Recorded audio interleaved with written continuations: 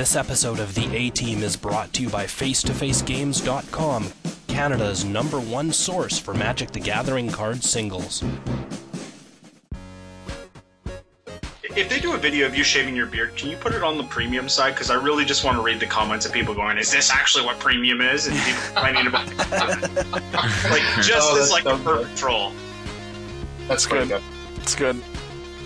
Welcome to the A-Team podcast, brought to your ears by ManaDeprived.com, home of Canadian Magic. In 2010, a crack Magic playing unit was sent to prison by the DCI court for crimes they didn't commit. These men promptly escaped from a federal pound-me-in-the-ass prison to the Canadian underground. Today, still wanted by the Wizards of the Coast, they survive as podcasters of fortune. If you have a problem, if no one else can help, and if you can find them, maybe you can listen to The A-Team.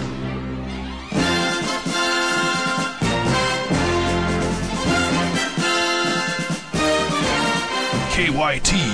He will say to me, "Are you a pro?" Not really, I just have a website. Then he goes, "Is it a pro website?" J. Boosh. They're like, "Holy fuck, we're both over here, man. We both can't be over here, man." Scotty. Like, I stared him right in the face. I'm like, "I'm only here for the buys." He's like, "So you only want the buys?" I'm like, once again, I am only here for the buys. And Jeremy. As the A-Team fourth member, I promise the listeners that I will get that man to talk more. That is my commitment to you. And now, The A-Team. Hello and welcome to A-Team 163. It's Jeremy Schofield, the scumbag himself, coming at you. We've got a wonderful episode planned for you because we've got some truly powerful beards in this show. I'm going to start it off just by introducing everybody. Mr. Scotty Mack, how are you doing? Super. Thank you, Jeremy. I'm doing very I'm doing really well. Yeah, things are super, man. Thank you. Whew. All right. Mr. J, how are you doing? I'm doing all right. What's happening? Beautiful. I love the Cube Tutor stuff that was happening this week. Ah, sweet. KYT, what's going on? Fabulous as always. Excellent. Ready for your PTQ? No, but we'll make do. Beautiful. We'll talk about it in a little bit. We've also got a very special guest today. Scotty, did you want to take it away? Sure. We talked about it a little bit last week. We have, of course, none other than the man, the myth, the beard, CVM Chris VanMeter from Star City Games fame. You've seen him on the Versus videos playing against BBD. You see his articles on the Select side. And Chris is doing a whole pile of streaming in his own right. So welcome to the show, Chris VanMeter.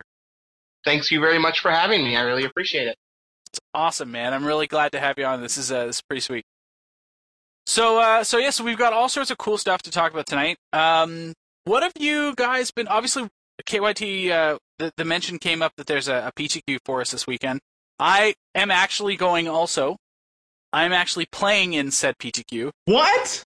What? It's crazy. I feel like I'm taking crazy pills. KYT and I were talking about it earlier today, and it comes to mind that this is the first event that he and I have actually played in together since GP Toronto 2012. Yeah. So, which is really strange considering we actually don't live that far away from each other comparatively. So it's just like we're always at the same events, but this is the first one we're actually playing it together. So it's pretty exciting stuff. I'm pretty stoked. We've been both kind of grinding like crazy, looking at a pile of different decks. I know, KYT, you've been looking at recently the blue-white Cyto list. Yeah. Just trying to go back to what I'm used to, which is playing a bunch of blue-white decks, even though it's been a while since I've played something that's more pure control. I mean, the blue-white decks in the past that I've played in Standard were Delver, Caw-Blade, Caw-Go, but it's been a while that I'm playing something that maybe since Super Friends, where it's more like Planeswalkers and less tempo.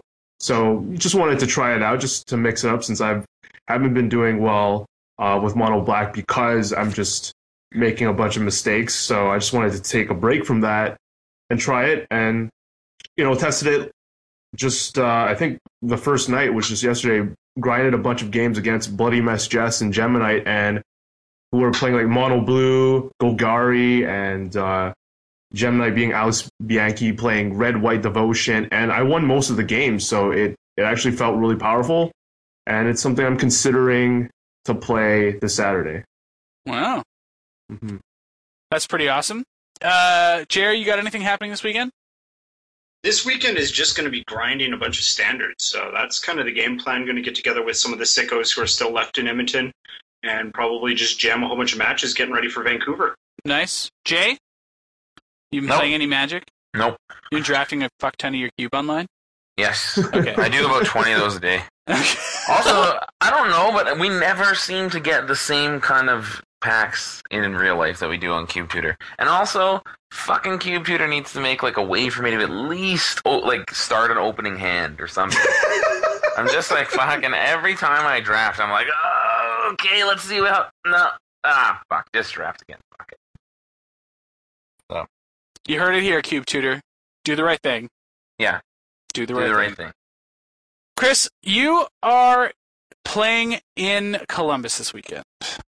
Yep, the Star City Open in Columbus. You have made mention in your last article this week, which is a really good read, by the way, for those of you that are curious or interested, at least curious and beneficial if you're interested in the Legacy format in general, because Chris goes really in depth and kind of going a little bit out of his comfort zone this weekend. He's going to play some Delvers, which is really sweet. But at the end of that article, you alluded to the fact that playing Standard was going to be a monster of a problem. So, what do you have in mind necessarily for this weekend in Columbus? Bearing in mind that this doesn't actually come out until Monday. Well, I was initially going to stick with my Green Red Monsters deck. I had a couple ideas on some changes that I wanted to make.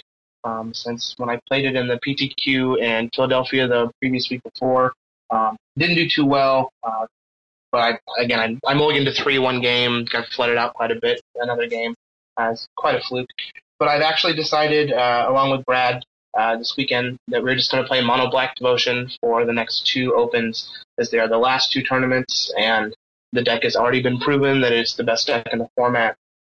And I have Brad is access to all his knowledge for it, so I'm just going to play Mono Black and see what can happen. I haven't played it in a tournament before, and I do have a lot of experience with it, but I think it is just the best deck, and I want to give myself the best chances of getting as many points as I can in this first quarter. Nice. Ooh. Okay. Well, that's you certainly know. There's no way we can fault you for that. I think that Mono Black is definitely one of those decks that really, really benefit the player with the knowledge and experience, and like the better player is certainly going to make better use of that. It's like a scalpel, right? Is the best way to describe it, in my opinion. Because in the hands of a skilled surgeon, I mean, that thing is going to do some serious damage. But to anyone else, it's just a twiddly little knife. So absolutely. And when I wrote the article, I actually did have my heart set on playing monsters again, which is why I put that bit at the end. But since the article had been written, Brad has talked me into playing Mono Black along with him. Wow. So I'm going to go that route. But I do think that Monsters is a very good deck still in Standard, especially with like the blue-white Saito deck picking up steam. There's still a lot of people that want to play the blue-white control decks or Esper or even Mono Black, and the Monsters deck is very good against all of those popular decks. You do have a little bit of a tough matchup against like the Green Devotion style deck, as well as against like the Red-Black Rakdos aggro deck that won Santiago a few weeks back. But against all the popular decks, Green-Red is very even, if not favored. Yeah. So truth be told, as I started to pick it up too, I was looking at playing Green-Red. I've been playing all sorts of stuff all throughout Standard season. Most of them have been, I started after Pro Tour with all of the junk and green-black variants, just because Reaper of the Wilds is insane. But then we had Matt on the show, and when Matt did as well as he did with Jund, I just, I had to naturally gravitate towards that, so I gave that a shot, which of course then refueled my love affair for Thundermaw, not Baby Thundermaw, for the new dragon. So it's pretty exciting. And once I saw the Gorkline Rampagers alongside of those dragons, I knew that we had found something that Scotty was going to like. So I've been playing a pile of that as well. I was looking at your list. I was looking at Brian's list that he posted, obviously, in his article last week. But ultimately, what happened is Willie Edel, of course, longtime friend of the stream that I run for Legit MTG, and he and I were talking about some lists in Standard and what I was looking at, and he suggested a list that a couple of his Brazilian grinders, I guess, have been killing with online, and it's very, very similar to that Naya mid-range deck that took 6th place, I guess. So it's basically just the white splash for Chain of the Rocks, a couple sideboard cards, and due to Willie's insistence, Selesnya Charm, which seems like it addresses some of the major issues that the deck can have, like a Desecration Demon when you're behind, or having an extra trample effect, potentially some short-term plays. And I found that Mana Splash has been almost free, with the exception of potential impact on your life points. So it's been interesting. But one card that's what I'm sleeving up that for this weekend. Willie's version of it. It seems like it's really powerful. I've been doing fairly well with it online. But I have a real big problem with Xenagos the Reveler. And I really just have no idea what this card is supposed to do. I basically I mean, a lot of people have just been saying, I was playing this deck on my stream on Monday, and people are like, oh yeah, it's like Huntmaster of the Fells. I'm like, it is not Huntmaster of the Fells. This card is not Huntmaster of the Fells. Stop embarrassing yourself. Is this just a 2/2 for 4 mana that fogs? Is that what this is? Or I understand in the control matchups he's very good, right? Just because he puts out a constant stream of guys. I understand that against the black matchup, he can similarly be very good because he can hold off the aforementioned pain in the ass Desecration. I understand that too, or pack rats or whatever. But you never ultimate this guy, right? That never happened. Does it? Plus, I have once or twice. It's not very often that you are ultimating him. In the situations where the +1 is better than the 0, you're probably already going to win, so the ultimate isn't really going to matter anyways. And against a lot of the mono black or control decks, I actually end up siding most if not all of them out because they're not that good once you get into the post-board matchups. Yeah.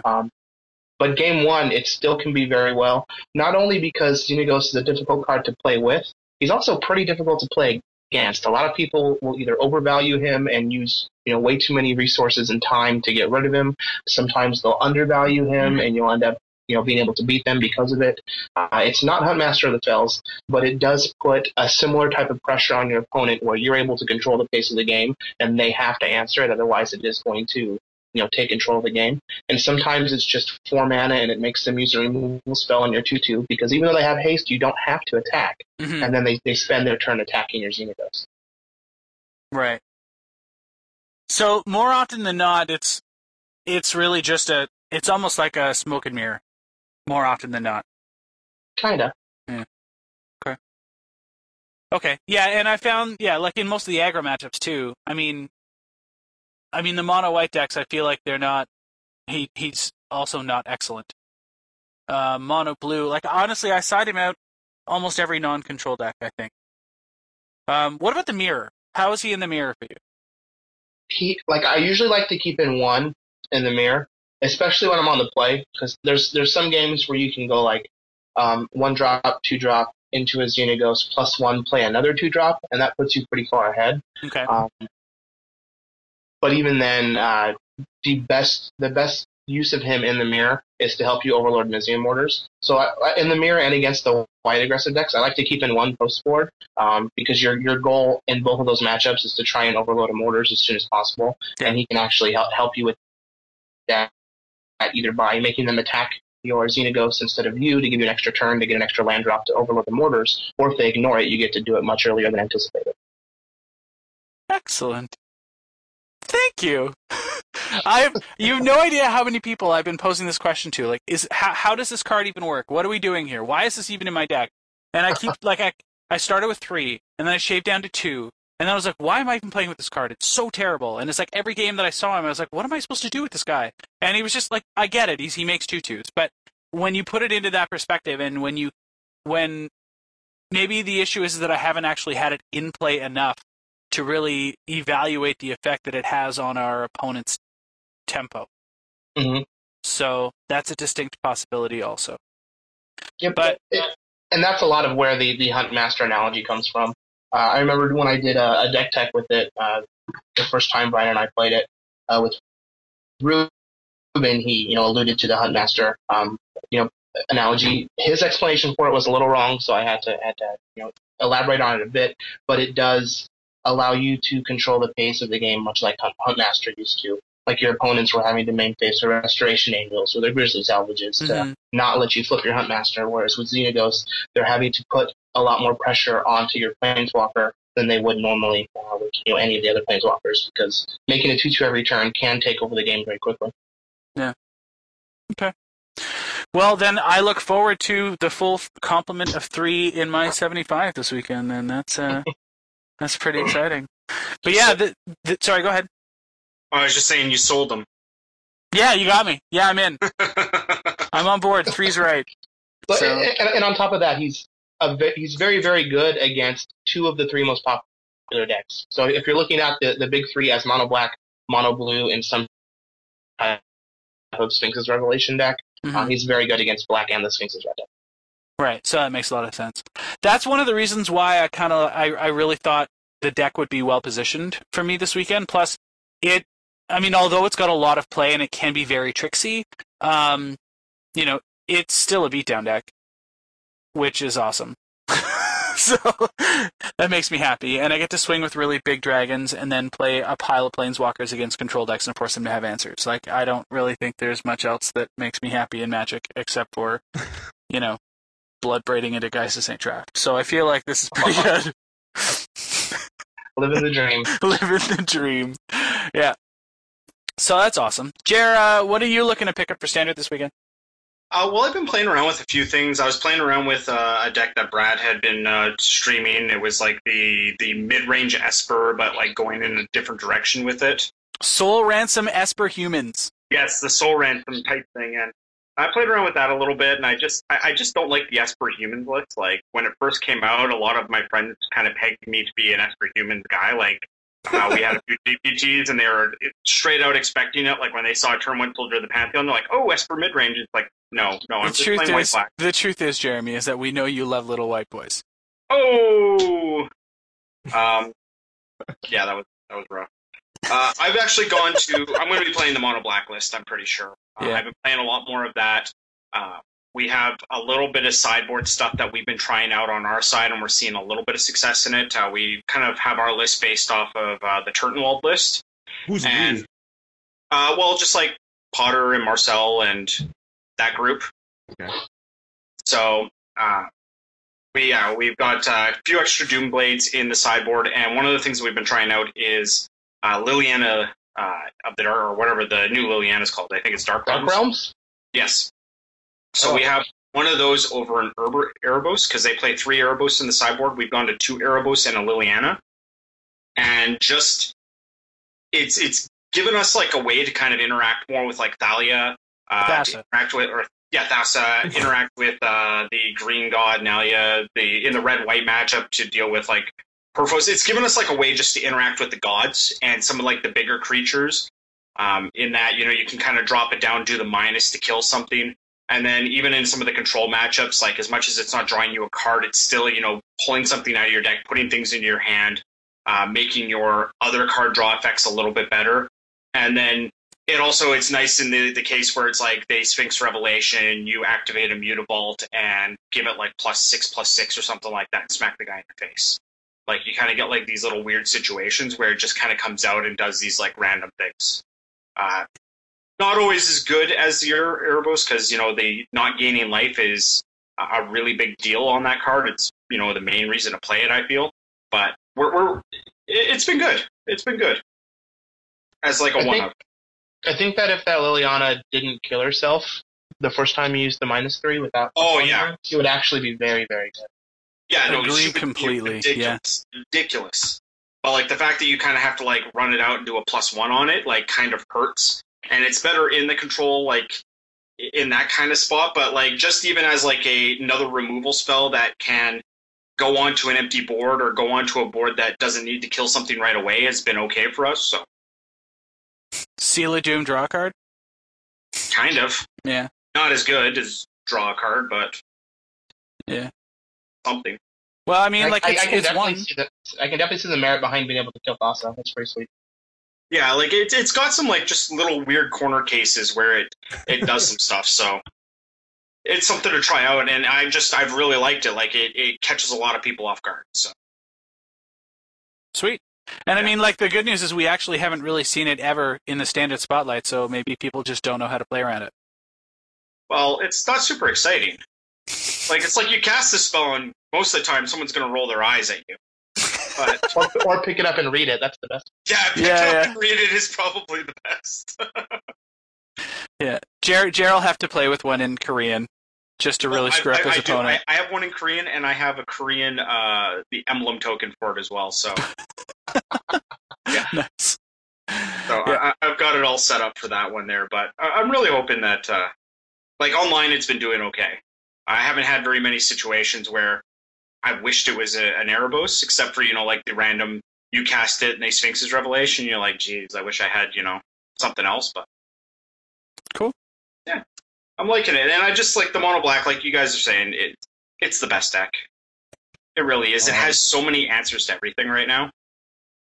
I just wanted to ask Chris, because he said he'd prefer Mono Black over Green-Red Monsters, but he did mention Green-Red Monsters having, favorable matchups. Where do you see Mono Black, like, where does it excel more compared to your Green-Red Monsters list to make Mono Black a better choice?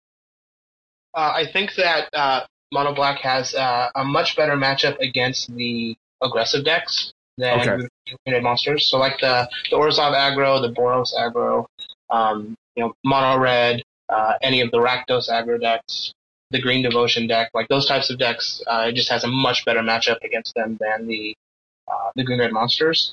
Okay. Plus, even though Monsters is favored against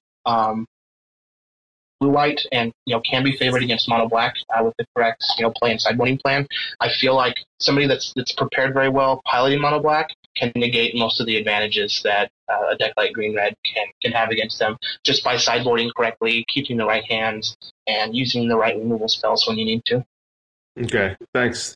Because I was going to try the Green-Red deck. That's one of the, I was telling Scott, that was one of the Green-Red base strategies or the things I haven't tried yet in this format. So, but I'll stick to Mono Black in that case.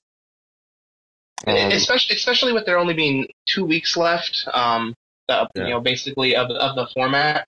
I don't think trying to reinvent the wheel is where we want to be spending our time. Like, we already have these powerful decks. We should just go ahead and play them and then look forward to the spoilers because there's a lot of sweet stuff coming in front of us.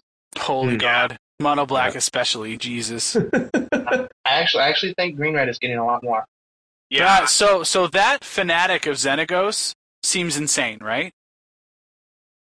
Yes. Yeah, okay. So we're all in agreement that card is like one of the most exciting uncommons to come out of the set. Xenagos himself is actually just absurd too. I was thinking the same thing, yeah. Like, is that a card that actually makes the Hydra playable finally? Like, no. Like, I still don't think the Hydra's playable, but he himself is just ridiculous because like he's the only god right now that has an immediate impact the turn that he enters the battlefield. Like, there aren't any other gods that can do that, which is really huge. Plus, he goes along with like the rest of the Green-Red deck. So the Planeswalker version can help turn him on. Domri can help turn him on. You still have Mystics and Caryatids. The new Fanatic can turn them on.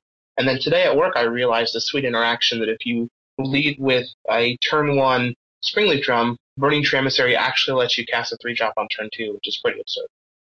Yeah. Yeah, or if you end up casting, if you get the Springleaf Drum on turn 2, you can cast it for free. Mm-hmm. Because you cast it, you take one of your mana, you tap them, so you get a tapped guy, but you still get a free Springleaf Drum in there. Like, we were talking about Springleaf Drum on the last episode, and I was just going on about how I just think that You were card going was crazy. Yeah, it's perfectly in the red-green deck. Yep. Wow.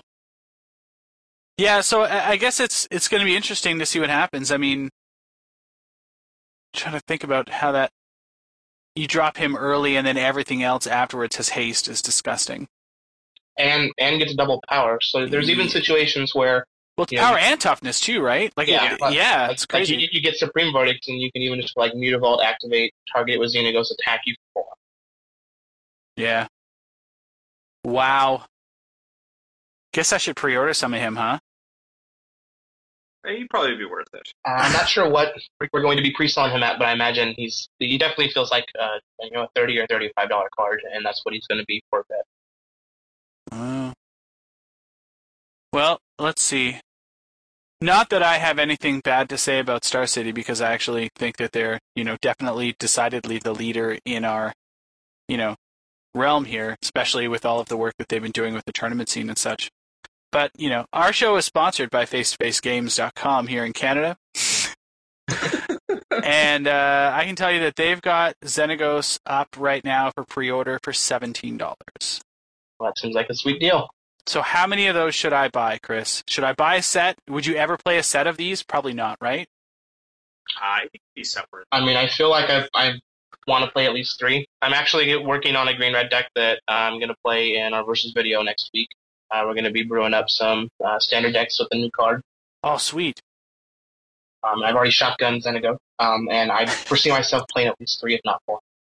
Really? Yep. Wow, I guess I have to get 4 then. Instant buy, man. Instant buy. This is happening as we speak. I don't know if you guys are aware of that. This is happening right now. Yeah, it says that there's only 12, and I'm trying to get 4 of them right now. Yeah. So Okay, me too. Fuck you. Get off. We're going to sell them out right now. Yeah. Yeah, it's going to be sweet. All right. Yep. Update my quantities. Yep. Great. Place my order. Jared, I had one more question to finish up on the mono black discussion. I know, like, it comes to like the number of Scrylands. Like Owen went from 3 to 4, and I've talked to John Stern. We're starting to like 4 more. And I just talked to Marcel today, and he feels like if he were to play again, he'd probably play 5 at this point. So I don't know where you're at in terms of the Scrylands. I'm at 4 right now. Okay. Going with the white lands is what? Like the black-white? Right. Temple of Silence. Yeah. Now, why would you go Temple of Silence in particular over Temple of Deceit? My honest reason for it is because I hate Blood Baron, and if I rip one off the top with a Nightveil Spectre, I want to be able to cast it easier. I want to get that card into play. Okay. And also against like all of the white X decks and stuff like that, you just get a better chance to put like a little dork out to block if you attack with your Nightveil Spectre. So I just think that there's better things to do with the white. Chris, where are you at on that? I actually prefer the blue, just because I think it's more often that you're going to be playing against a blue deck than like the white aggro decks or Blood Baron. And against like the mono blue Devotion, Spectre is going to be one of your best cards. So I like being able to cast Thassa, or get to a point quicker where you can cast like a Jace or a Bident. Right. God, mono black lands at Jace. Jesus. But to be honest, I really feel like it's neither here nor there. Like I don't think you're going to gain any percentage points by playing one over the other. Yeah, because like I was talking to John, and he prefers white because he feels one of the more explosive cards to get out of mono blue is double blue anyways, and you're probably so that's why he likes white more to somehow be able to get like those cheap weenie guys in those aggro matchups. I don't know, like Chris said, it's probably super close and doesn't really. I just have white for now, but I could easily go blue. It hasn't really changed much in the games that I've played, like maybe one out of like a ton that I've played where it mattered. Okay. Yeah, like if you're connecting with your Nightveil Spectre, I don't really think it matters what temple you have in play. Yeah. Could you see yourself going up to 5, Chris, or where are you at? I don't know how much you've played the deck because you've been on Green Red Monsters. I think 4 is the right number. I can't really see myself playing 5. Okay. Okay. So, yeah, it's going to be pretty exciting stuff. Chris, all the best of luck to you this weekend. That's going to be big. KYT and I, we will certainly have our report when we come back on how our PTQ went. Hopefully, KYT will not curse this one with another run of his terrible luck. High chances, though. High chances. KYT went down to the PTQ 2 weeks ago in Syracuse, so he was there when all of that crap went down with the, people standing at tables and all the rest of that stuff. And, of course, he was at Connecticut this weekend, just past. Oh, no. All the way down from Montreal. DCI reporter. Yeah, so I traveled far for these two PTQs because I was telling the guys, like, 24, I took a few months, maybe half a year break from major tournament play, so I decided to go strong, and I'm going to Toronto, which is 6 hours away normally, so really going hard starting 2014, going to 3 far PTQs for me, and the first 2 have had, pretty bad things happen, but outside of the event's reporter crashing, it was one of the best, I called it the best in my article, the best PTQ experience ever, because there were, like, Scott, you would have loved it, like free Wi-Fi for us Canadians, that's huge, free Wi-Fi, Twitter pairings, free fruit, drinks, water, like, it was as if you bought like a VIP package, but it was given to you for free. And wow. Yeah, everything was really enjoyable. So shout outs to Ice Imports, which I thought was a very sketchy name for a card store. But it turned out to be the best experience possible. But going into round 5, for some reason, it was like 4:30 p.m. We hear like a 20-minute dinner break called, and we're like, what? Like, I can understand a lunch break, but it's 4:30. Like, what's going on? And after like the 20 to 30 minutes had elapsed, the TO finally said like it was like they clarified more was because of technical issues. We waited an additional 15 minutes, and it said that, okay, guys, we can't recover anything. We've called Wizards. We've done everything. Nothing's recoverable. We need like some guy to manually put in all the results from round 1 to 5. So come back at 8 p.m. So it was 5, and since it takes us 5 hours to get back home, and it was a 9-round PTQ, so we'd have to come back at 8 with 4 rounds to go. I mean, it was gonna finish past midnight, and the drive would not have been enjoyable. So we decided, like me, Frankie, and Barry were out of contention for top 8 anyway, so we just decided to leave.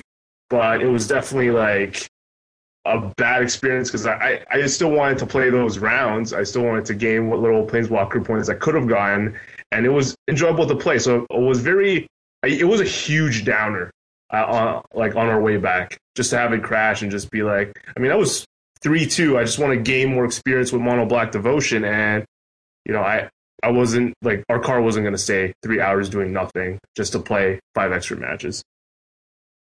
That's terrible. Frankie must have just been like twitching. Yeah, because he paid for 9 rounds, and we got 5. Now I understand you guys got like a 50% rebate or something, right? I guess we did. We weren't there for that. We were the first ones to drop. So I don't know what happened there. And the reason I tell Scott that I'm wary about Toronto is because they already have, talking to Kelly, the TO, over 200 people pre-registered for this PTQ. Yeah. So you got to understand, Chris. We in Toronto, I mean, we do it right. I mean, the last 2 biggest PTQs have been held here in Toronto, globally, by the way. Yeah, the one I went to last weekend in Philly was over 300 people. Yeah. Yeah, so it'll be amazing. I actually half expect this in a break 4, honestly. Well, the cap is 401 or 411. Yeah, something like that. So it's pretty crazy. Pretty crazy. All for this winner-take-all tournament. We like our Magic. You know what? Truthfully, Chris, so hard. People come just to play and hang out with everybody, and more importantly, they come for the Scotty Mac karaoke parties afterwards, which are like legend. Wait for it. No. Yeah. You got it. Oh. So it's Don't encourage him. So, but yeah, like speaking of legendary, let's get to know you a little bit, Chris, and then and let's get to know how you came to be here at this place in your Magic career. So, I know that you just recently went through a big, huge interview with another podcast recently. You've been like a podcast animal this week. Yeah, it's like everybody was like, "Hey, let's do this." And I'm just, all right, let's go. I got time. So I won't belabor too much for you, but if you can just kind of give us a quick summary of how'd you get into the game and how you came to be affiliated with Star City, that'd be super. All right. Well, I've been playing. I started playing in 1996 when I was a freshman in high school. And I've been playing off and on ever since then. When I finally decided to start playing seriously was back in 2011 when I was living in Wichita, Kansas, playing nanny for one of my buddies and him and his wife and their kid. I decided that I wanted to start traveling and playing in the Star City tournaments. It was the first year that they had introduced like the points and the Players Club for the Star City Opens. So I just started, grinding and playing as much as possible. I got my first top 8 and Star City Open in Kansas City in Standard. And the following week, I won a PTQ to qualify to go play in the Goya Pro Tour. And from then on in 2011, I was just playing as much Magic as I possibly could. I was able to grind all the way up to level 8, along with Jerry and AJ. Drew missed it barely, but like Nick Spagnuolo, Edgar Flores, Bertoncini, and all those guys. And I was all planned and ready to do the same thing for all of 2012, and then they changed the Players Club. So instead of getting the $250 appearance fee that we were getting for going and showing up and playing in the tournaments, we were getting nothing anymore.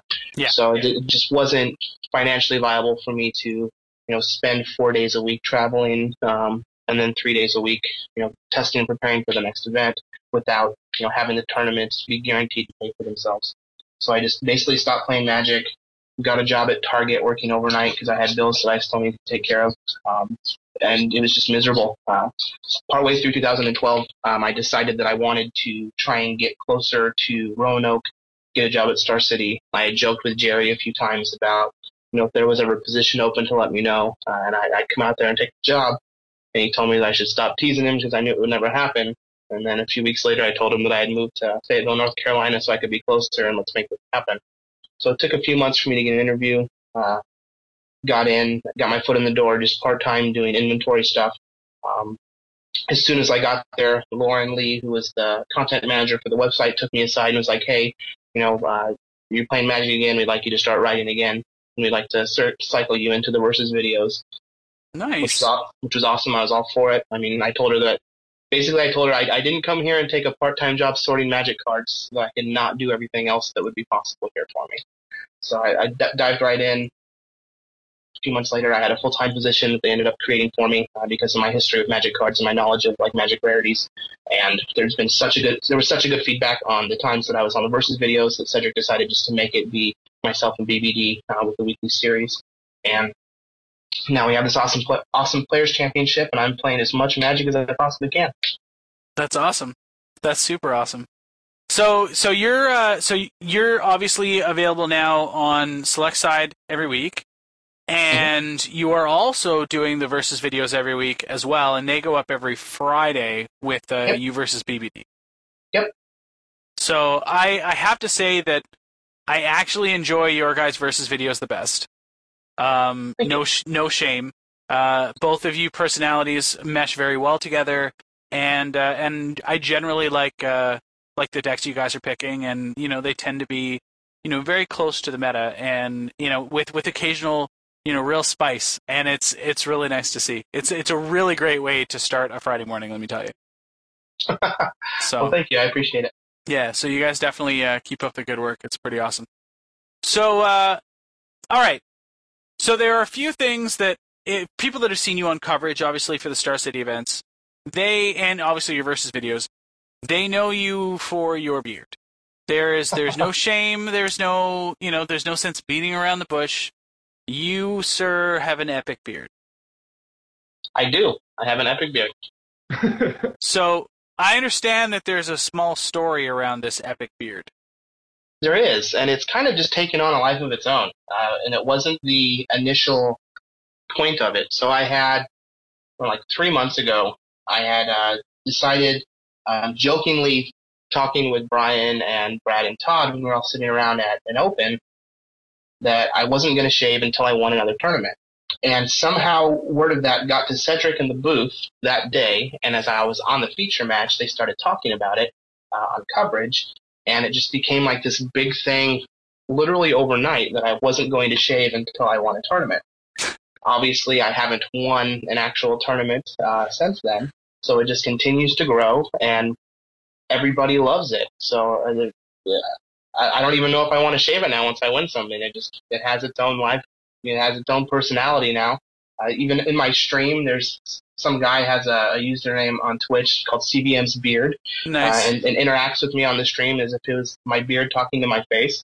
I actually got to meet him when I was in Indianapolis for the Open, and he was just like this little, like, scrawny stoner kid, just like high out of his mind. He comes up, he's like, "Hey man, I'm CVM's Beard," and we like talked for a bit. And it's like it has its own personality now. And it's funny. That's awesome. Like Reed Duke's hair has its own Twitter account, and your beard has its own Twitch ID. That's so awesome.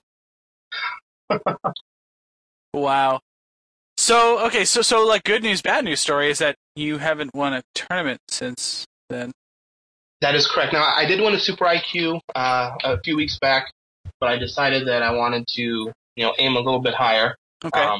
and try and do a little bit better. So we're hoping to get a win at an Open. I did have a top 4 at the Indianapolis Invitational, the Legacy Open. Since then, I've probably lost 4 or 5 win-ins. So I've been playing very well, getting progressively better. We just need to close in that last round. Nice. And there's definitely no, maybe if I just not make this attack here, my opponent will kill me and I won't have to shave the beard. Like, there's no point shaving going on here, right? No, definitely no point shaving. When it does come time to actually shave the beard, I have been told by Cedric that it does have to be recorded, so it will actually be available once the shaving does happen, which it will, despite a lot of people's wishes. Cedric actually said on camera in Indy that he hopes I never win again, so that I can never shave, because it does give them a lot to talk about whenever they put me on camera when they're doing commentary. But I think it's funny. Well, it's too bad because it's like they're not going to talk about the cartwheel, but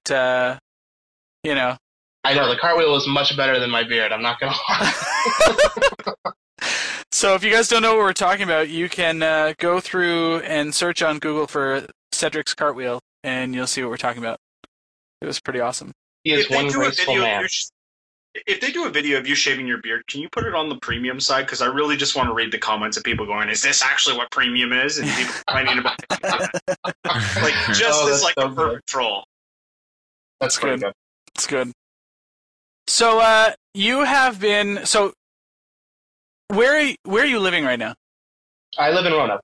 And who are you living with?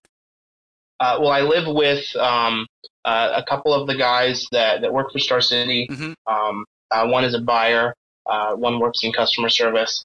And then we have another roommate that just recently started in the warehousing department. Moved down from Baltimore. Gotcha. So it's just 4 of us that work at Star City and just play a bunch of Magic. That's awesome. It was for some reason in my mind that you and BBD were roommates. We are not roommates. However, at some point, I imagine that it will happen. He currently lives with David McDarby, right, and they are in the middle of a lease at their apartment. We did have a room open up here that was available to him, but he still has his lease. So I imagine at some point, him and I will probably get a place together, either just the 2 of us, or maybe even with Brad, because I know that Brad now is in the midst of looking for living arrangements at some point. Ever since him and his girlfriend split up. Right. So you guys are all doing this. So BBD obviously is, also very well known for his dramatic life transformation, and I understand that he's dragging you guys now on board. I mean, between him and Ali Antrazi, it's like Jesus Christmas. What's going on here? Yeah. So now you guys are all getting in the fold. Are you guys involving Brad in this as well? Yeah, actually, with the whole MTG Fitness thing, Yeah. it's a collaboration with Brad, myself, one of my friends from Washington. His name is Evan Arkin. He plays Magic up there, and my old roommate from Kansas, Joe Steerwalt, the guy that I moved out and played nanny for. He was, just a big fat dude as well. 4 years ago when I was there, decided he wanted to change his life. So we started, working out, going to the gym, being healthy. He took it to the next step and ended up becoming a personal trainer. Wow. Does bodybuilding, all that stuff. Just ripped, just a big buff dude. But since he is a personal trainer and we are very good friends, he's always tried to talk to me about dieting and exercising, losing weight, because I've always just been a large person. And within the last 6 months or so, it's, just starting to hit me that, I'm not getting any younger. I am over 30 now. And I'm in this, position in my life where, I have the dream job. I get to go play Magic all the time. But the lifestyle is just a very sedentary and leads you to this, unhealthy place. And I want to be able to continue to spend time with all these awesome people in my life, be able to do more things, like I want to go skydiving, but I can't because I weigh too much. Like there's just all these different things that I want to do. 250-pound limit, yeah. Exactly. And when I go there, I'm going to Vegas, and my buddy is going to take me skydiving. That is the deal that we came to. Nice. But I have all this stuff that I want to do, and I have the resources available to me to do it, and I have the example with Brian and Ollie. So it's about 6 months ago, it was just like, why not just do this? So. And Brad felt the same way after his, split up with his girlfriend, did a lot of life reflection, and he is also in the same boat. So we are helping each other out and keeping each other accountable. And currently I'm down, almost 40 pounds, and he's down a little over 30 pounds. Good. We've only been doing it for about 6 weeks, and it's awesome. Wow, 40 pounds in 6 weeks. Yep. That's stellar. Good for you. So are you guys running a program, obviously, that's been designed by your previous roommate? Yeah, so we're both on the same diet. It's the 4-Hour Body, I believe is what it's called. Okay. Basically, I just eat a bunch of chicken, vegetables, and beans all the time. And so we're just staying away from white carbohydrates, basically. Yep. So no bread, no rice, no pasta, no sugar. So I just get to eat all this awesome food. I like to cook a lot, like to grill a lot, so we're always cooking chicken and steaks and hot dogs and sausages and stuff. And Brad is set up with an actual personal trainer here in town. He took a bunch of his tournament winnings from the Invitational and bought a bunch of time with a personal trainer, since he is the type of person that needs that person there, yelling at him to keep going. But I'm set up on a workout regimen through my personal trainer friend, that myself, and actually BBD is doing it with me because he's lost all the weight, but is focused primarily on cardio, and now he wants to start building strength and turning all of his weight loss into muscle. So we're doing like a primarily plyometric workout. It's not so much focused on strength as it is focused on increasing your core and building muscle while losing weight at the same time. Yeah. And once you get all of that stuff established, once you've got that foundation, the rest of it buffs up real quick too. So that's awesome. Yeah, it's something that I've been acutely interested in monitoring, sort of the progress of that stuff. I've been on a kick myself. I'm down 50 pounds myself since September 15th. Oh, awesome. Congratulations. Yeah, thanks. I mean, I started sub 3. I was about 274 when I started, so it's been challenging. I did the same thing, personal trainer, diet. The diet restrictions sound fairly similar. I'm eating 5-6 times a day, and all that jazz. So it's been great. I feel like it's a brand new lease on life, and I'm really excited. Our editor Kyle made a comment. He was watching me on stream on Monday, and he said, I feel like I was watching the 25-year-old version of you that I never knew. Wow. And wow. I'm pushing 35, right? So that was a pretty high compliment. Nice. Yeah, but Does Kyle I mean, do anything wrong? What? Does Kyle do anything wrong? Oh, I have no idea. I it's really hard. I just don't even know. I don't even know. Kyle's our podcast editor, and he's I don't think he's even human. But No, it isn't. no. And that, like, the transformation is definitely happened. It was a joke that Ruben sprung on me when he ambushed me for an interview in Vegas for the Invitational. One of the jokes that he had was he asked me if I've ever been referred to as DVD's before picture. It sounds a little harsh, but it's actually pretty funny and quite true. Oh, that's funny. No, it's weird. We were talking about this a little bit towards the end of our show last week, and we posted. Ali's been on our show before too, right? So I mean, he was on our show back and around when he won national championship and so on and so forth, and so we knew him then, right?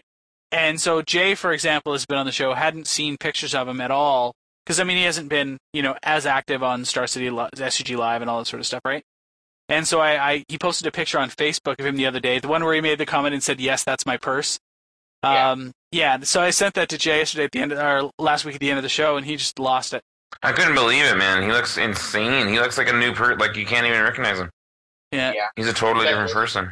It's definitely new. And you also have to, keep yourself braced if you're ever on his Facebook, because he likes to post pictures of his waistline a lot, as far as like showing off his happy trail.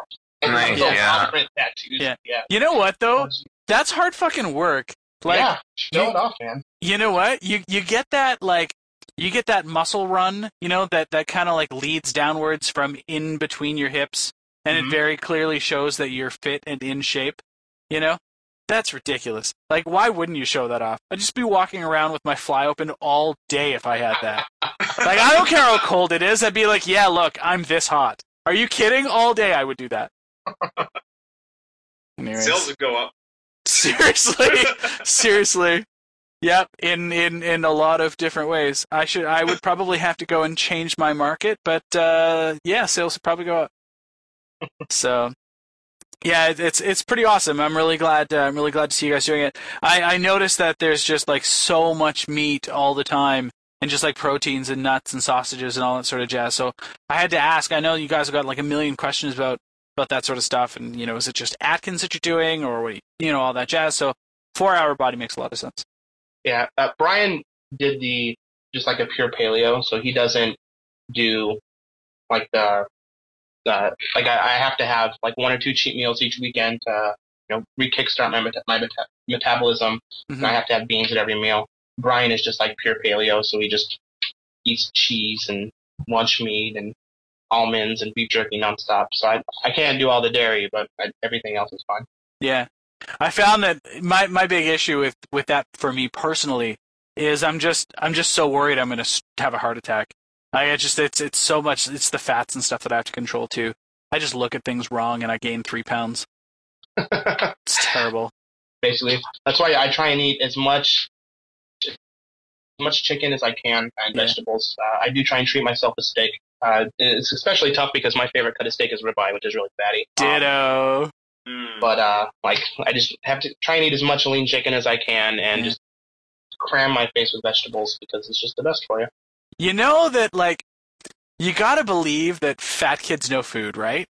Well, not only do fat kids know food, you'll find that most people that are like extremely overweight are the most knowledgeable people about how to lose weight. Like, it's not like we're fat because we don't know how to lose the weight. We're just lazy and like food. Yes, I agree completely. Oh man, yeah, I couldn't put it better. That's awesome. So yeah, so good for you guys. We look forward to seeing how well that turns out. Are you exclusively grinding Star City circuits, or are you also doing semi-local GPs, or like have you thought that far ahead for the year? I'm going to be doing as many of the Star City things as possible. My goal for the year is one of my goals is to qualify for the Players' Championship. So I am going to be prioritizing Opens over Grand Prix. Okay. But any Grand Prix that are in this area, Star City does a good job of like putting the Opens on the West Coast when there are East Coast Grand Prix. So, whenever there's an Open that I can't get to, but a Grand Prix that I can, I will be going. Because I honestly feel like I have a better shot at qualifying for the Pro Tour through a Grand Prix than at a PTQ. Probably, I'd rather play in a 15-round 2-day Grand Prix than go play in a 400-person winner-take-all PTQ any day. Yeah, no, I totally agree with that. How do you feel about scaling the invites in a PTQ of that size? So there's more than one. I think it'd be a good idea. It makes sense. I think it would be a very good idea. So how many do you think that you would give, like, before it becomes, I don't know, like, diminishing? I guess, or does it even, I guess. I think that with like 400 people, you could at least do top 2, if not top 4. Yeah, see, like, that's reasonable. I would think so I know that Wizards has expressed like some major concerns about the volume of people at the Pro Tour, and that's been what they claim to be the issue, whether it's that or whether it's the number of airfares that they're putting out. But I wonder if you were going to do top 4, like at a tournament that size, I wonder if it's, first place gets airfare and the other 3 get invites. I think that would be very reasonable too. Yeah.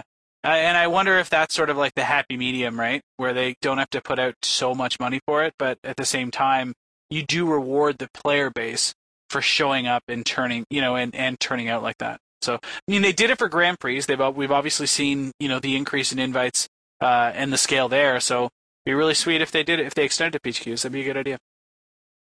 Good question, Jay. That's what I'm here for. You can't give away too many flights because then they just keep taking away more Western PTQs. Oh, yeah, right. I just want to just cry even more. Yeah, it's weird how it's like if the Pro Tour is ever in Vegas, you guys on the West Coast have like 8 PTQs, and we all the way over in the East Coast have like 2. What's with that?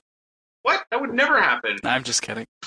I know. Toronto's like the California or Roanoke of Canada for PTQs. Okay. It's rough because I'm in the western part of the country, and I'm in Edmonton, Alberta. So nearest city to us is Calgary, which is about a 3-hour drive, and then from there, like Vancouver, which is 14 hours. Like places that would have PTQs, like you have to go a really far away to kind of get anything on the PTQ scene. It's usually like a full day drive type deal, and they cut us back because they want to have 20 seats given out in Canada or something like that. And it was like grating to us because it's like all the folks in Toronto, it's like they get their Toronto PTQs, which they get like the lion's share of them. And then they've, got the Northeast US there. So in trips that are much shorter than the ones that we have to take, they have, another dozen PTQs available to them. Like KYT has been just hitting PTQ after PTQ. He's in Montreal, but it's, it's like something that he has access to that he can pretty much hit him up every weekend, it almost feels like. Yeah. And, I can't believe it, but every time that people are talking about, we're going to PTQ again and again and again, and it's like, man, I think our next PTQ is 6 months ago and is in 6 months. Yeah, my nearest PTQ within a 12-hour drive, my next one is in March, and then after that, we don't know. Wow. Yeah. Plus, it's infinite dollars to fly in Canada, which is another issue, too. Yes. We're crushing Vancouver, Jeremy. So we better. That's the only city I know how to play Magic in. So. But anyways, if it's on your potential radar, Chris, KYT and I are attending Grand Prix Boston. Oh, is KYT in for that now? KYT's in for that too. We're going to GP Worcester. And if you make it out, it would be super sweet. I would love to hit the gym with you, sir. That would be a really sweet honor. Absolutely. There's a very good chance that we'll make it. Brian and I have driven up to Worcester for an Open before, so I don't see any reason why we wouldn't go for a GP, even though the drive is completely miserable. It's in the summer, too, so you don't have to worry about dying. Yeah. That last road trip you guys took back, what was it, like 12, 18 hours, something like that? It should have only been an 8-hour drive, and it was almost 14. Yeah. That's terrifying. Yeah. Although, we didn't see any accidents. I only had one slide that I had to correct myself out of, so it took that long because we took our time and wanted to be safe. Thankfully, work was nice enough to give us that Monday off when we got snowed in, so we didn't have to leave Sunday night and get stuck somewhere. Nice. But yeah, it was quite a shitty trip. Yeah, to say the least.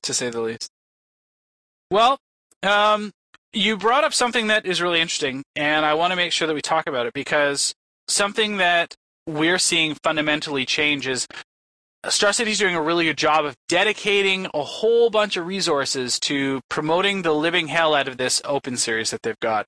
Obviously we've seen some changes with the commentary team. We've seen some more narrow dedication occurring there, so we're able to provide a more consistent experience for the viewer base in terms of viewer personalities. But where this all, I guess, sort of is building from is the addition of this Players' Championship. So you had mentioned that, back in 2012, 2011 area, that's when we were doing we had the Players Club and the benefits and all that sort of stuff. And that's where, it was like during the Cobblade era and Jerry's playground, as we like to call it here on the A-Team. But shout out to Jerry. We miss you. Come back soon. But yeah, so we've obviously heard that there's been some major changes. No longer are you getting the appearance fees, and they basically said, yeah, sweet, no more buys, and you get this free box. And maybe some sleeves. It's pretty good. But now we've come to this Players' Championship. So tell us a little bit about what that is, if you don't mind. Well, the Players' Championship is a 16-person invite-only tournament where they're going to take the invitational winner from each quarter, so there's 4 slots there. They're going to take whoever is the total opens points leader for each quarter, so there's 4 slots there, and it is a rotating year. So now that we are in quarter 1 of this year, quarter 1 of last year has been dropped off. So it's quarter 2, 3, 4, and then quarter 1 of this year, or where they're taking the points for. And then at the end of the season, they'll take the top 8 points earners that aren't already qualified, and that makes up your 16 people that are playing in the tournament. Prize payout is very similar to the Invitational, where there's tens of thousands of dollars available to be earned. Just for qualifying, you're guaranteed at least $500. Plus, they're going to be flying you out to Roanoke. So if I do qualify, I will be submitting a gas receipt for having to drive to work to actually play in the tournament, so I can be reimbursed for it. Sweet, that would be like $12, right? Less than that. I literally live 3 minutes away from work. Yeah, they give you the time off work for that too, or are you going to have to work in between rounds? I hope not. But yeah, the Players' Championship is what I think that they envisioned what the Invitational was going to be when they first came out with the Invitationals back in 2011. So with how the Invitationals have evolved, now there's 4 of them each year, and they're these big cash prize invite-only tournaments, but because of how popular the IQ program has become, there isn't, it's not very exclusive to get into an Invitational. It's no longer like the elite. Yeah, there's so many different ways that you can qualify for the Invitational. They're very, very accessible, which is great for the player base, but I think that they still want this type of exclusive tournament that allows them to build their stars. So that's what the Players' Championship is going to allow it to do. Very similar to like the Pro Tour, or even like the old Invitational that Wizards used to have, where you'd be able to design a card, that type of thing, where it makes it very prestigious because it's going to be very difficult to actually qualify. Right. So that leaderboard is shown, and that's kept up to date. Do you know who's responsible for adjusting that? It's Jared Silva and his organized play team. Okay. I know that for the most part the opens get updated fairly quickly, but the IQ points being updated are pretty slow because it all depends on how quickly the store actually submits them. Sure. But it's usually up to date within 1 to 2 weeks of points. Okay. So we look at the leaderboard right now, and we have you in 5th slot. Mm-hmm. In such company as top 8 includes Andrew Tenjum, Owen Turtenwald, Max Tietz, obviously yourself, Eric Smith, Brad Nelson, BBD, and crushing everybody with his monumental size and force is none other than William Jensen. Yeah. Man is more magic god than human, I think. And one hell of a karaoke star, by the way, if you've ever had that privilege. I have, and it is fabulous. Yeah. Yeah. So you are well up there. I mean, you good handles above most of the people underneath you, and I mean, between you and Brad, there's not a lot of points. So you're pretty safely in so far at this Players' Championship so far, right? Well, yes. However, you have to remember that it is a rotating year. So at the end of this year, when they take the top 8 point earners that aren't already qualified, it's only going to be for points earned this year. And the points that are showing there are including all the points that I got in the last 3 quarters of last year. So I do have to continue to do well to stay in the place that I am.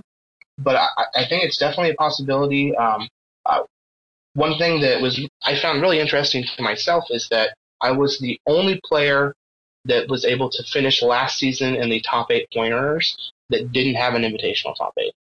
Wow. So I haven't top 8'd any of the invitationals, and every other person that had basically over 100 points had top 8'd an invitational over the course of last year. So I think that if I can spike an invitational this year with a top 8, it'll basically lock me into qualifying for the Players' Championship. Sweet. So with this chart here, is this if you in the next 2 tournaments manage to slingshot yourself into first? I don't know, how many points do you get for winning an open? So it's 20 points for winning one of the opens. So if I were to happen to slingshot myself into first by the end of this quarter, then it would automatically lock me for the championship at the end of the year. So do you know, I imagine BBD, Brad Nelson, those guys are still in the hunt. Those guys are still going to tournaments. But is Jensen going to any more opens in the next couple weeks? Are you guys kind of keeping track of who's going to be available at these things? Or there's some guys who are just kind of locked in with these points and aren't really in the race right now? Or is that stuff you guys kind of keep track of? Because of how lucrative this Players' Championship is going to be, for the most part, all of the people that are in the top 10 points are going to be going to as many tournaments as they can. I do know that Huey skipped Indianapolis because it was a blizzard and you literally could have died if you tried to go there. But I imagine that he'll be in Columbus and he'll be in the rest of the opens for this quarter. Yeah. Cool. So first prize for this is 20 grand, by the way, for this Players' Championship. Yeah. Second place is 8 grand. Third and fourth is 4 grand. Fifth to eighth is 2 grand. And you got to figure there's only 16 players. So if you're half as good as the rest of the players in there, or draw half as well, you're walking out with at least 2 Gs plus the free flight. Yep. So yeah, that's pretty sweet. Now I see why people like Owen are grinding the shit out of these things. And it's not even just the opens that we're grinding, because you do get points from these IQs. So I've been going to as many IQs and super IQs that I can when there isn't any opens. The new season started right after the Vegas Invitational, and it was around the holidays. So we had these 2 to 3 weeks that there weren't any opens that I could go to. That I was going to anywhere from 1 to 2 IQs each weekend to try and get points. And that super IQ that I won actually gave me 6 open points. So it was just as much as a top 8. Just for winning the Super IQ. Wow. So it's actually fixed that whole Planeswalker point system. Good. Yeah, there's quite the brain trust going on over there at Star City Games, huh? They're trying. And I really like how they're able to use this Players' Championship to create a leaderboard, create some hype around the ranks, help them to build their stars, which I don't know if you guys remember a while back there was a 4-part article series that was written about how bad Magic coverage is and things that could be done to try and make them better. And one of them was to build on their stars, create some hype around it. So Wizards took that with their leaderboard, and now Star City is following suit with this Players' Championship and their leaderboard. Sweet. So, as an apology, we should have been referring to the entire episode as number 5 CBM. Yeah, God, that does get a little annoying from the Wizards coverage, I will say that. Wow. So, tell me. Number 5 CBM. Number 5 CBM. Scumbag stories. You are obviously grinding a shit ton of Magic. You are playing against a ton of different people. Living in Roanoke, Star City compound being as large as it is, there has to be some really good scumbag stories that you come across in your time. Well, I've never purposely scumbagged anybody. I did have a situation earlier this year where I was paired down at X1 and 1 against somebody who needed to top 32 to qualify for the Invitational. But based off of standings, I was only like 60% that I would be able to make top 8 with a win. So, the guy, agreed to concede. And I ended up getting 9th on breakers. So I missed top 8. But thankfully he got 32nd, which allowed him to qualify for the Invitational. So I didn't actually scumbag him, but there was a huge possibility that it could have happened. The biggest scumbag story that's happened to me was actually in 2011. So since I've, gained a little bit of fame, if you want to call it, from the whole Star City thing, I haven't really ran into a situation where I've been scumbag.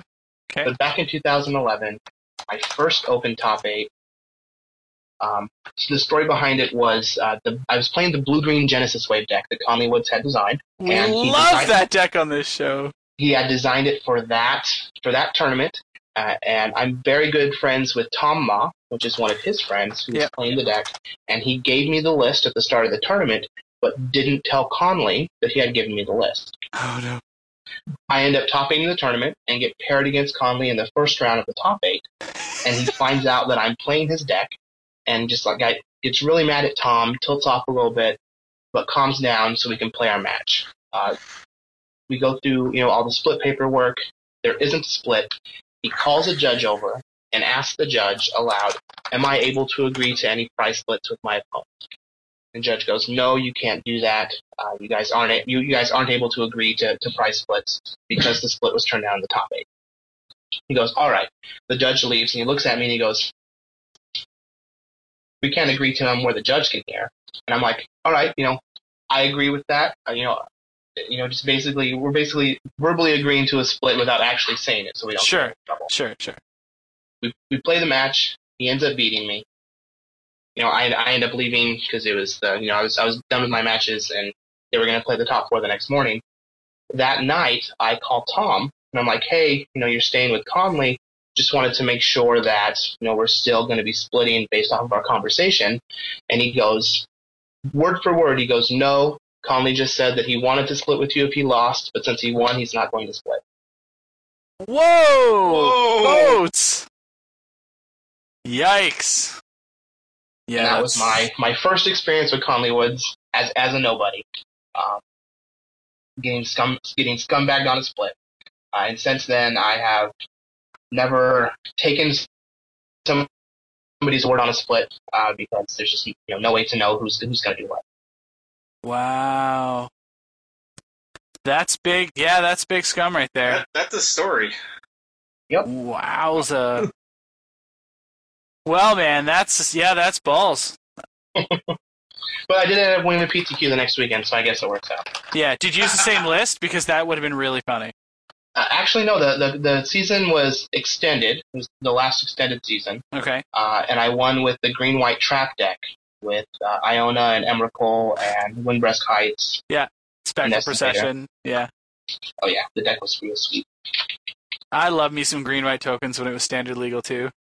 Nothing quite like flipping run over off of Windbreast Heights. Oh, yeah. I got to, I played against a friend in the finals. This was in Kansas City. And I got to cast Emrakul on turn 3 against him. The finals. Yeah. Actual nut, like Noble Hierarch into Windbreast Heights, hiding Emrakul, playing Nest Invader, and then wow. Yeah, that's pretty good. Oh, that's awesome. That's absolutely awesome. Guys, what topics would you like to cover with Mr. CVM?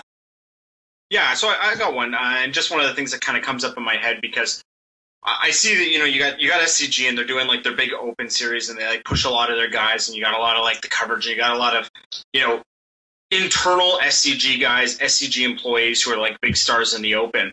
Has there ever been talk, or have you ever heard of them kind of like doing? Because everything seems to mirror like the Wizards of the Coast kind of thing. Like you've got your opens for your GPs, you've got your invitationals for your pro tours, and now you've got like your world championships, player championship type thing.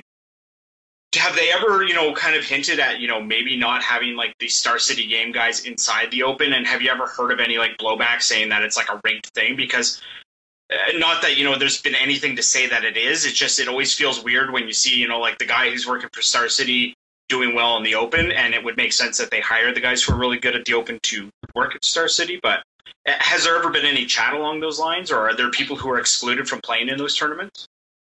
There aren't people that are excluded, and there isn't any chat along those lines that I've heard, but I imagine, things like that have been said. As you'll find with any company that runs competitive events, employees doing well in the competitive events has the potential to look bad. Brian and myself are actually the only people that are employed by Star City that are grinders. Todd and Brad are just contracted to do media for the articles and whatnot. They're not actual Star City employees. But Brian and I are like actual Star City employees. And I think that there's enough variance in the game to show that there wouldn't really be any way to rig it. Yeah. And I mean, Brian and I tend to come across as level-headed, nice people anyway, so I don't think many people would suspect us of being scummy at all like that. Cool. So, about those Star City comments, obviously you write articles every week. Mm-hmm. There is a wide variety of quality of comment that is placed on most of these articles. Yes. Can you talk a little bit about that? I mean, how do you feel when people are just having ignorantly silly discussions in your comments? We read all of them, and so Brian and I talk about on the videos that we read all the comments, and we're not joking, we do. And whenever there's those comments like that, we make jokes about them and laugh about them incessantly. People even go so far as to make comments like, one time we did Modern, and I played Affinity, and like I didn't play it very badly, but somebody actually said that I ruined the deck for them. It was their favorite deck, and they could never ever play it again because of how badly I played. Okay. In the comment, and it blows my mind that somebody would take the time to think that up and then write it and still be able to. Wow. And we do have I don't want to call them stalkers, but there are some people that will always post comments on like the videos or articles, whether they're negative or neutral. Most of the time, the people that stand out are the people that will post negative comments. Always just second guess a card choice, or talk about a line of play in a video that ended up being wrong, that we already pointed out was wrong in the video, but they still wanted to talk about it. There's one guy that for a while would always post whenever I lost that he was upset that I lost and Brian got so lucky, and every time that I won, he would talk about how he was upset that I didn't win even more because Brian got lucky. It's just really funny to see comments like that. Oh, good Lord. Wow. So you and Brian are pretty close in actual real life, huh? Yeah, like we both work at Star City. We are in different departments, but we do have like a messenger program. Since we actually have to have jobs that have us working on computers, right? We're able to chat and BS throughout the day. About decks, what we're playing, that type of stuff. Cool. How big is the compound? Like, I've never actually been. Obviously, is it like, I use the word compound. I feel like I don't use it loosely. Yeah, you don't use it loosely. It is quite large. I'm not sure. I want to say the exact square footage of the building is like 20 or 25,000 square feet. But the storefront is located in the front, and it is a fifth of the size of the building. Really? So what do you do there then? I work in a department called Special Projects. There's just a bunch of different specialized positions. I primarily deal with bulk. My main job is to, create lists of cards to search out of bulk based off of sales numbers and fill in inventory holes. Primarily dealing with commons and uncommons. I don't deal with the rares too much, but my job is primarily dealing with bulk commons and uncommons. Electronically, or do you you're going to pull these out of bulk piles? You're Well, just creating a list, right? Well, yeah, I create the lists, and then I manually search boxes of cards. Wow. I'm like flipping through some my collection. I'm trying to think about, God, I'm trying to find this one common. Where is it? And I think about going through, all the different piles of boxes. That's a job, sir. Yep, and it's not so much looking for like one or two specific cards. Like we do have, other positions that, will search out specific cards to like fill orders or, for whatever reason that we would need them. But mine is more generally, we have this bulk box of commons and uncommons that was sold to us. I already have a list created of cards that we would keep if we run across them, that I have committed to memory. And so I would just go through the box and pull out all the cards that we would keep and Right. the cards that we wouldn't keep, we were able to recreate bulk blocks to resell. Cool. So, streaming is something that you're doing a lot of. You stream every Thursday, typically. Yeah, but before the holidays, it was every Tuesday, Wednesday, Thursday. Right. Since then, for 2014, I've decided that with the Players' Championship being such an important goal for mine, I'm only going to be streaming 1 day a week. We're going to be doing Thursdays. It'll be Brian and myself. We're going to be streaming together, testing whatever format we're going to be playing the following weekend, doing a bunch of giveaways, that sort of thing. But I am cutting down to one night a week because I want to spend more time focusing on testing for the event. And doing well at the Open is a little more important to me than streaming during the week. It was just running me a little thin with the full-time job plus the streaming. Yeah. Now, you obviously have access to playing with some of the, most notably amazing Magic players that are in the U.S. right now. A lot of them are around Roanoke. You've got access to all these people. How has this improved or helped your game? Quite a bit. I find that I'm learning things constantly. My number one focus when playing Magic is just to get better. I'm not focusing so much on winning and losing, but just to learn something from basically every game. And so being able to spend time playing with players like DVD or Todd Anderson and Brad Nelson, or playing with Jerry when he was here, like it's definitely helped me significantly get better just from being able to see the types of things that these players would do, on a game-to-game basis, whether it's mannerisms, things that they're focusing, bluffing, lines of play, long-term planning, all that type of stuff. You can talk about it, you can read about it, until you actually see the things that people are doing. There really is no way to pick up on it. Along the same lines, an interesting story. Brad tells us this story about when he was testing for the Pro Tour Dragons Maze with Reed Duke. They were playing a bunch of games where he was playing their band deck against Reed playing the green-white tokens deck at the time. And on every single turn 3 of the game, Reed would play an untapped shock land and take 2 points of damage, and make sure that both players noted that he took 2 points of damage, just to put the thought of root down defenses in his opponent's head every single time. And Brad didn't catch on to it until it was about 17 or 18 games into the set. And he tells us this story, and he says, it's at that point that I realized that Reed Duke is such a better player than I am that it's embarrassing. Just because of simple things like that. Wow. Yeah, it's all in the little things, right? Mm-hmm.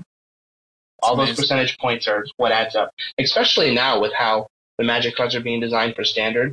Like, we have all these crazy, powerful, awesome Magic cards that are all just butting heads, going head-to-head. You have this mono-blue deck, this mono-black deck, green-red monsters, this white-aggressive deck, Sphinx's Revelation.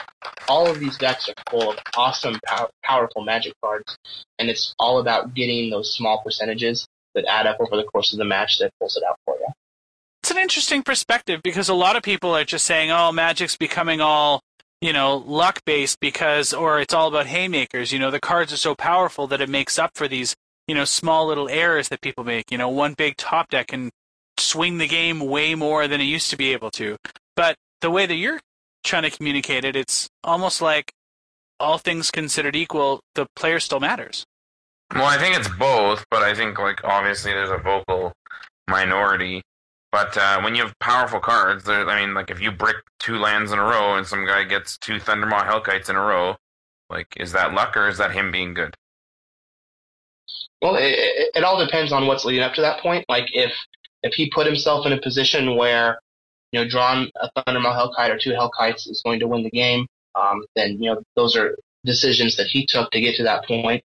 Yeah. And from the flip side, like if you know that Thundermaw Hellkite's in your opponent's deck, and if there's a situation where they're going to run around our Thundermaw and kill you, then you can plan for that. You don't have to use your removal spell on their 2/2. You can take an extra 4 points of damage until you can handle it later. That way you have your removal spell for the Thundermaw Hellkite. All those types of planning and thinking, is really what's going to end up determining who's going to win, even with all these powerful Magic cards. That is a very interesting perspective, and contrary to what most of the public says, so that makes it even more exciting. Yeah, and I think that's the difference between like a top level player and a mid to PTQ level player, right? I 100% agree with that, actually. Yeah. One of the big cards that is in controversy with that exact same argument right now is Pack Rat. A lot of people just feel like, it's not fair. The card is just too powerful. Sometimes you just lose to it. And it's like, if Pack Rat is in your opponent's deck, you have the ability to mulligan any hand that you have. And you have it's your choice on what deck to play before the tournament even starts. So if you know that Pack Rat is a thing, I either wouldn't play a deck that completely folds to it, and I wouldn't keep a hand that would completely fold to it if I think that my opponent is going to have Pack Rat, or even if I know my opponent's going to have Pack Rat in their deck. Yeah. Yeah, like that's been a big thing even when I was doing that Grixis list and working with that. It was just like Anger of the Gods, Mizzy Mortars. Those are cards that you have to play because you have to be able to answer a Pack Rat. Like you're just going to run into Pack Rat, and Pack Rat is a card that just needs its own ways to be dealt with. Yeah. So I've played a lot of Domries on turn 2 and fought my Mystic into a Pack Rat. Hell yeah. Hell yeah. I'm right there with you. The thing that I find really interesting about Pack Rat in general is I feel like that also, contrary to what a lot of people feel, is one of those play skill litmus tests. Because there are certainly times when you need to just go all in on Pack Rat. There are times when you go most of the way, and then you need to take a turn, and then you go back in. Like I watched Owen take down that open with Mono Black, and I was watching most of that day because I guess that was the first one back from holidays, if I'm not mistaken. Mm-hmm. And like he played that deck absurdly well. He plays very, very good Magic, and watching him play was amazing for me because watching the decision trees that he makes about Pack Rat were really, really, really important. There's so many people that just either go all in or don't know when to stop or stop too early, and knowing that balance is so important. Me and Aaron Campbell and I talked about that. We both have no fucking idea how to play that card. And actually, that's a big reason why I don't play and don't like that mono black deck. Like, it just feels like I'm losing to myself because I'm losing to like bad players. I'm losing to bad decks and jank, and it's just not fun for me to spend 5 hours of my time in a sweaty hot box going 2/2 because I don't know how to play Pack Rat, and I don't know what I'm supposed to discard to it. I'm like, oh, this fucking Desecration Demon. Oh no, that's a fucking wicked card on turn 4 to just kill them. I'll discard this other Pack Rat. Now that seems stupid. I'll discard this fucking Swamp. Well, now I'm stuck on 3 lands for the rest of the game, and they just detention sphere me. I have no idea how to play that card. And it's funny when other people say it's just an autopilot card because it certainly can seem that way on the other side of the table, but I think I have to disagree with that. Yeah. I definitely agree that it's a very challenging card to play. To play properly. It's like to play properly. Redo can write an opus about Thoughtseize. There's probably one that could be made almost as long for Pack Rat. So, I agree. Yeah. Yeah, it's good. So, PTQ's this weekend. Chris is going to be in Columbus. So make sure you guys go and check that out. You're running Blue, White, Red Delver as per your Legacy article for the Legacy portion. Yep. Which format do you feel more comfortable in generally, Standard or Legacy? Usually Legacy. Okay. Usually Legacy, just because I feel that I don't know, just in general, I just feel more comfortable in Legacy. I have a large knowledge of Magic cards. I've played a lot of the Legacy cards, and I've had the most success in the Legacy format. So that's just generally makes me feel more comfortable in it. There are times where I feel extremely comfortable in Standard, depending on the deck that I have. If it's very good. But in general, like I feel better in Legacy. Okay. Who's the best player you know that no one else does? The best player that I know that no one else does? Yeah. No one else, just being like public in general.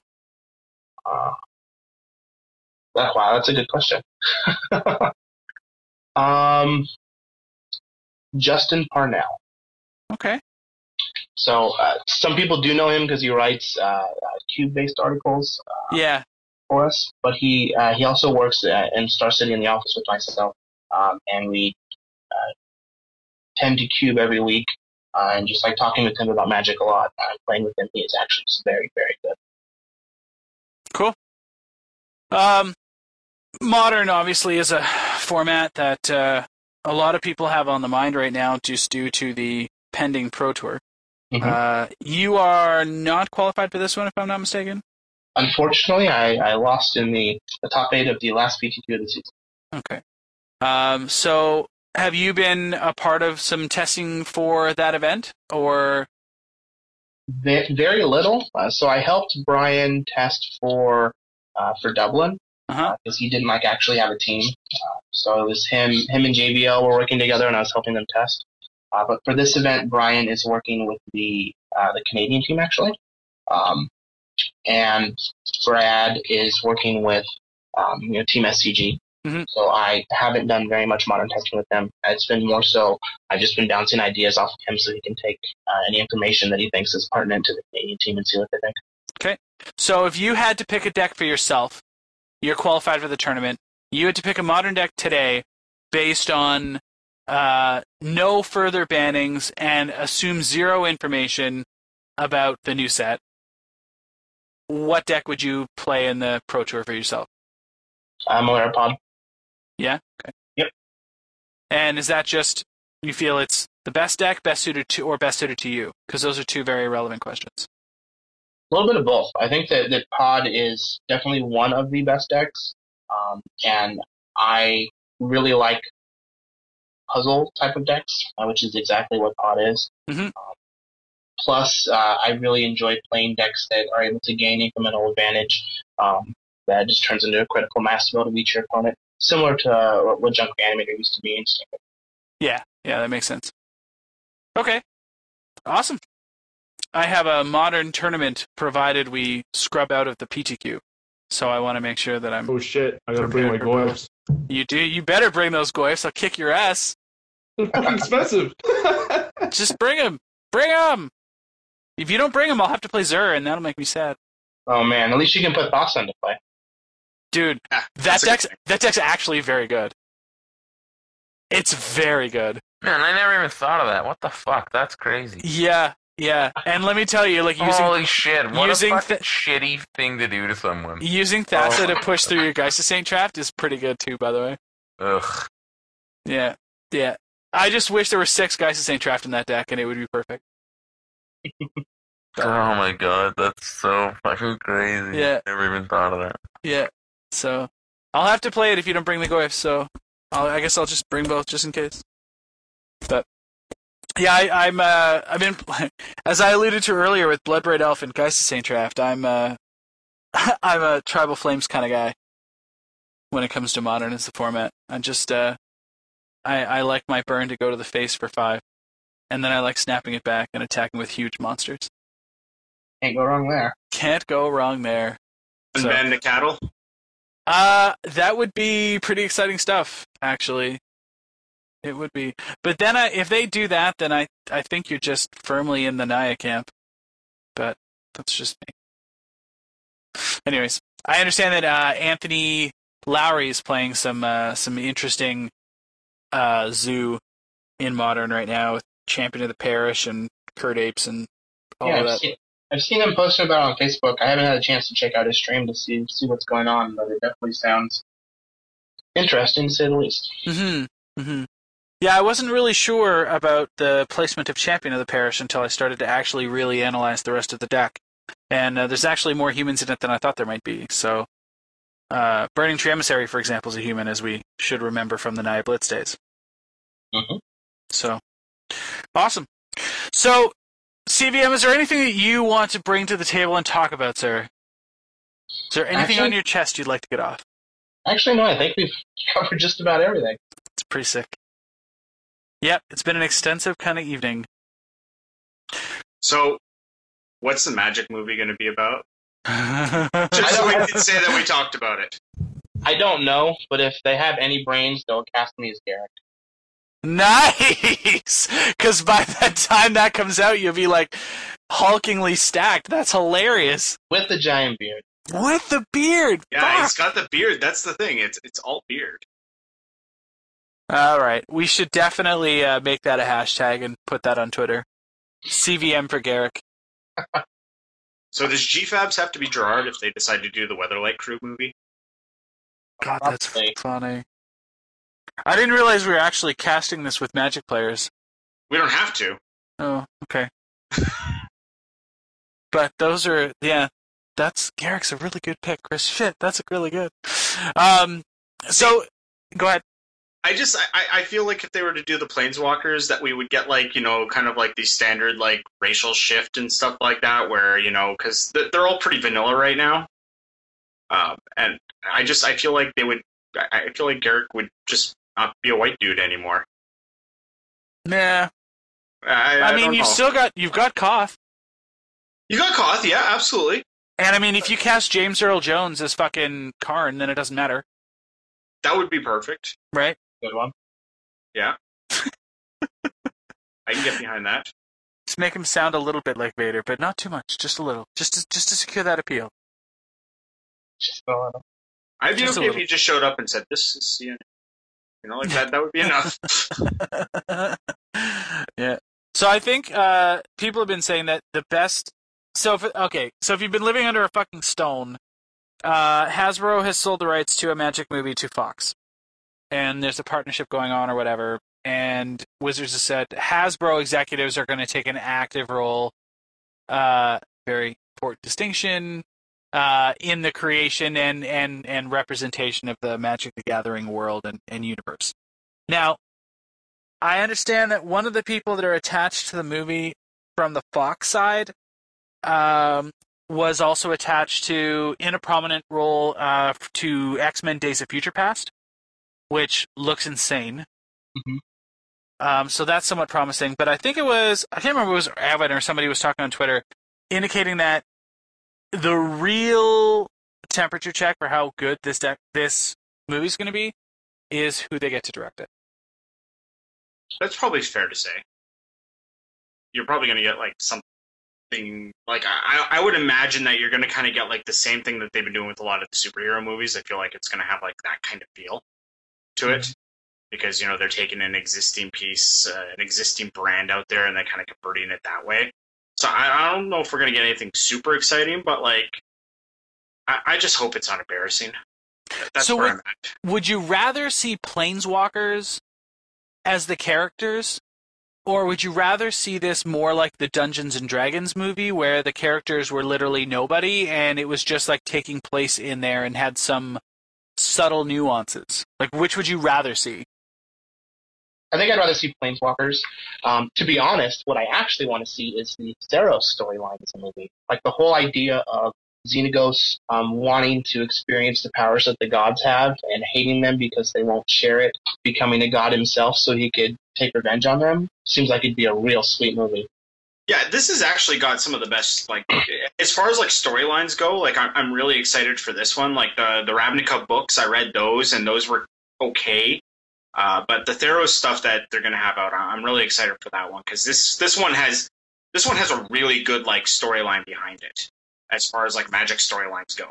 But so I can get behind that, but I mean, the characters are lacking, aren't they? Like Xenagos and his character is awesome. I mean, is it the gods then that add to that? Because I mean, who have we had? Like in this, it's Ashiok and Elspeth. There'll be other stuff added in, I'm sure. And now we'll Kiora. get some. We'll get And now Kiora, sure. Dak Faden, who they've been doing all the comic book stuff with. He's supposed to be in the third set. Oh, really?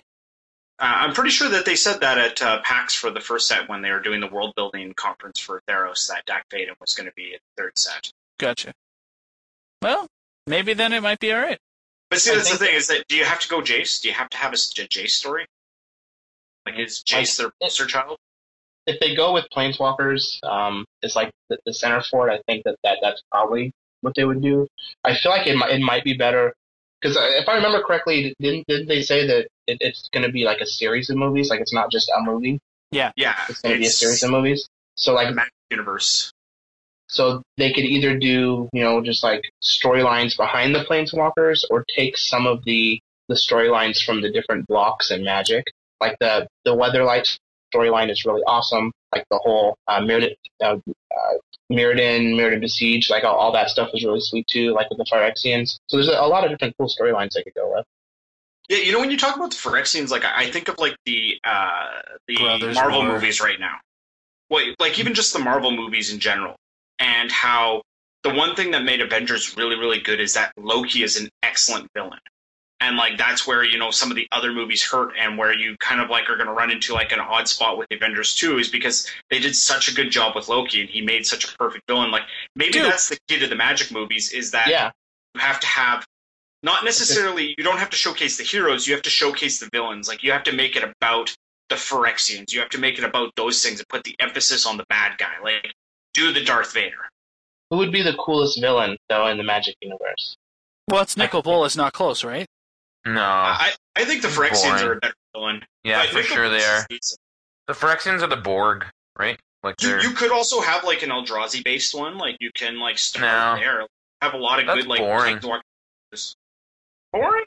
Yeah, like that's just boring. Like it's just typical Hollywood shit, which I wouldn't be surprised if this movie is that, but just like, oh man, it's the end of the world. One hero will stand against them all. Gideon Jarrell. And then it's like Emrakul, and then Gideon's like with his cat of nine tails. I'm like, whoa. I don't know. That just seems like, doesn't that seem shitty to you? See, would this be wild if it was an hour and a half, one of those like still motion things that they do for like their intros? Like where they take the art and the arm moves, like an hour and a half of that. Wouldn't that just be wild? Oh man, I would pay the money just to like compliment. You're the worst. It's Fox. You can't say that stuff out loud. It might come true. You've ruined it. Oh man. Yeah, I feel like you're right. If you want to look at villains and stuff, like Volrath was a very good villain. I agree, Chris. Yeah, like the Weatherlight Saga. The Weatherlight Saga was very good, and even if that's like the lead-in, yeah. like Although if they did do the Weatherlight Saga, I think it would be a mistake because that was like however billions of years ago, and it doesn't resonate with current. Unfortunately, Magic we would all like it, but I'm pretty sure that almost nobody that plays Magic right now would be into that. Yeah. But it's you know what I mean? Like if I go to FNM and I say like, "Oh man, does anybody put your hand up if you know what the Weatherlight Saga is?" and they'd be like, "Nope." Like, oh, you mean those old cards that nobody has? Yeah, like, do you mean that Magic set that came out in '92? Like, you know what I mean? So, unfortunately, that's true. It would probably have to be like a more modern villain. Yeah, because again, I think that would be awesome. Like, that's a very good storyline. You know, they went from one plane to another to like do something. What did they do? They went there to like. Why did they go to Wrath?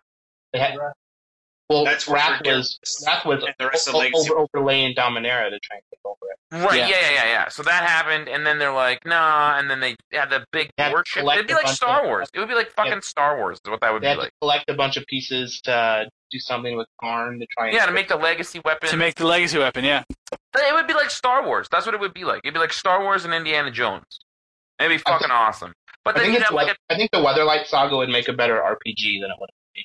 Yeah, could be, But yeah, like if they hadn't screwed up the slivers so much, the slivers could have been a good villain.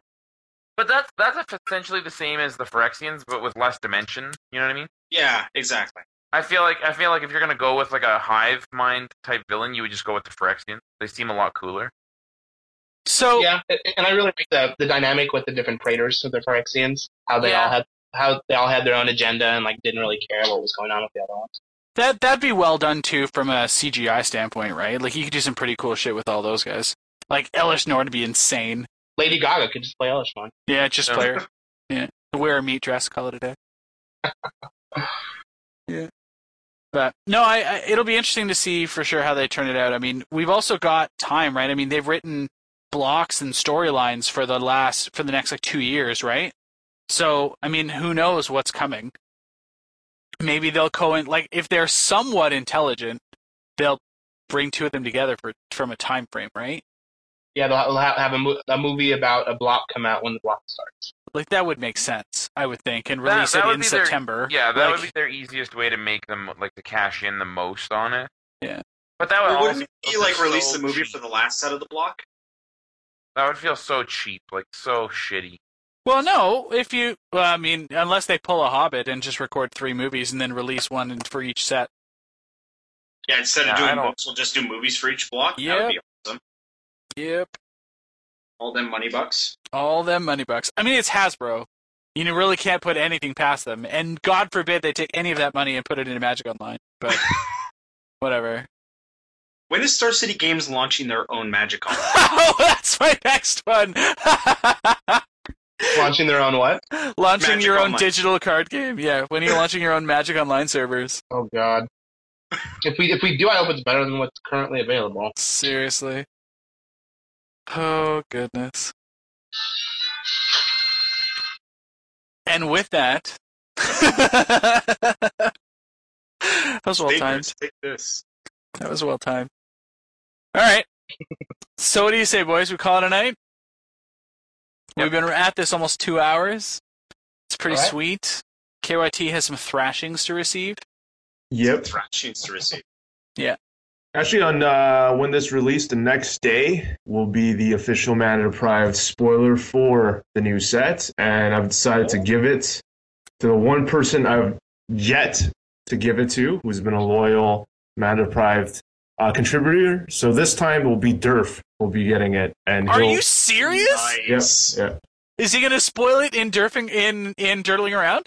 Yep. Oh, that's so amazing!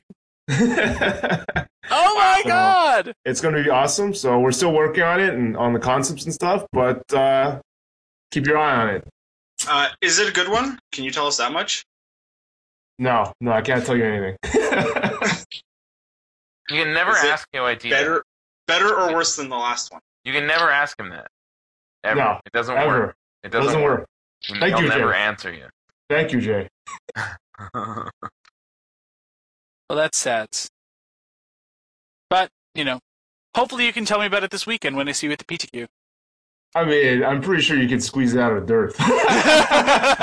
Physically. I'm pretty sure I could physically squeeze it out of Durf.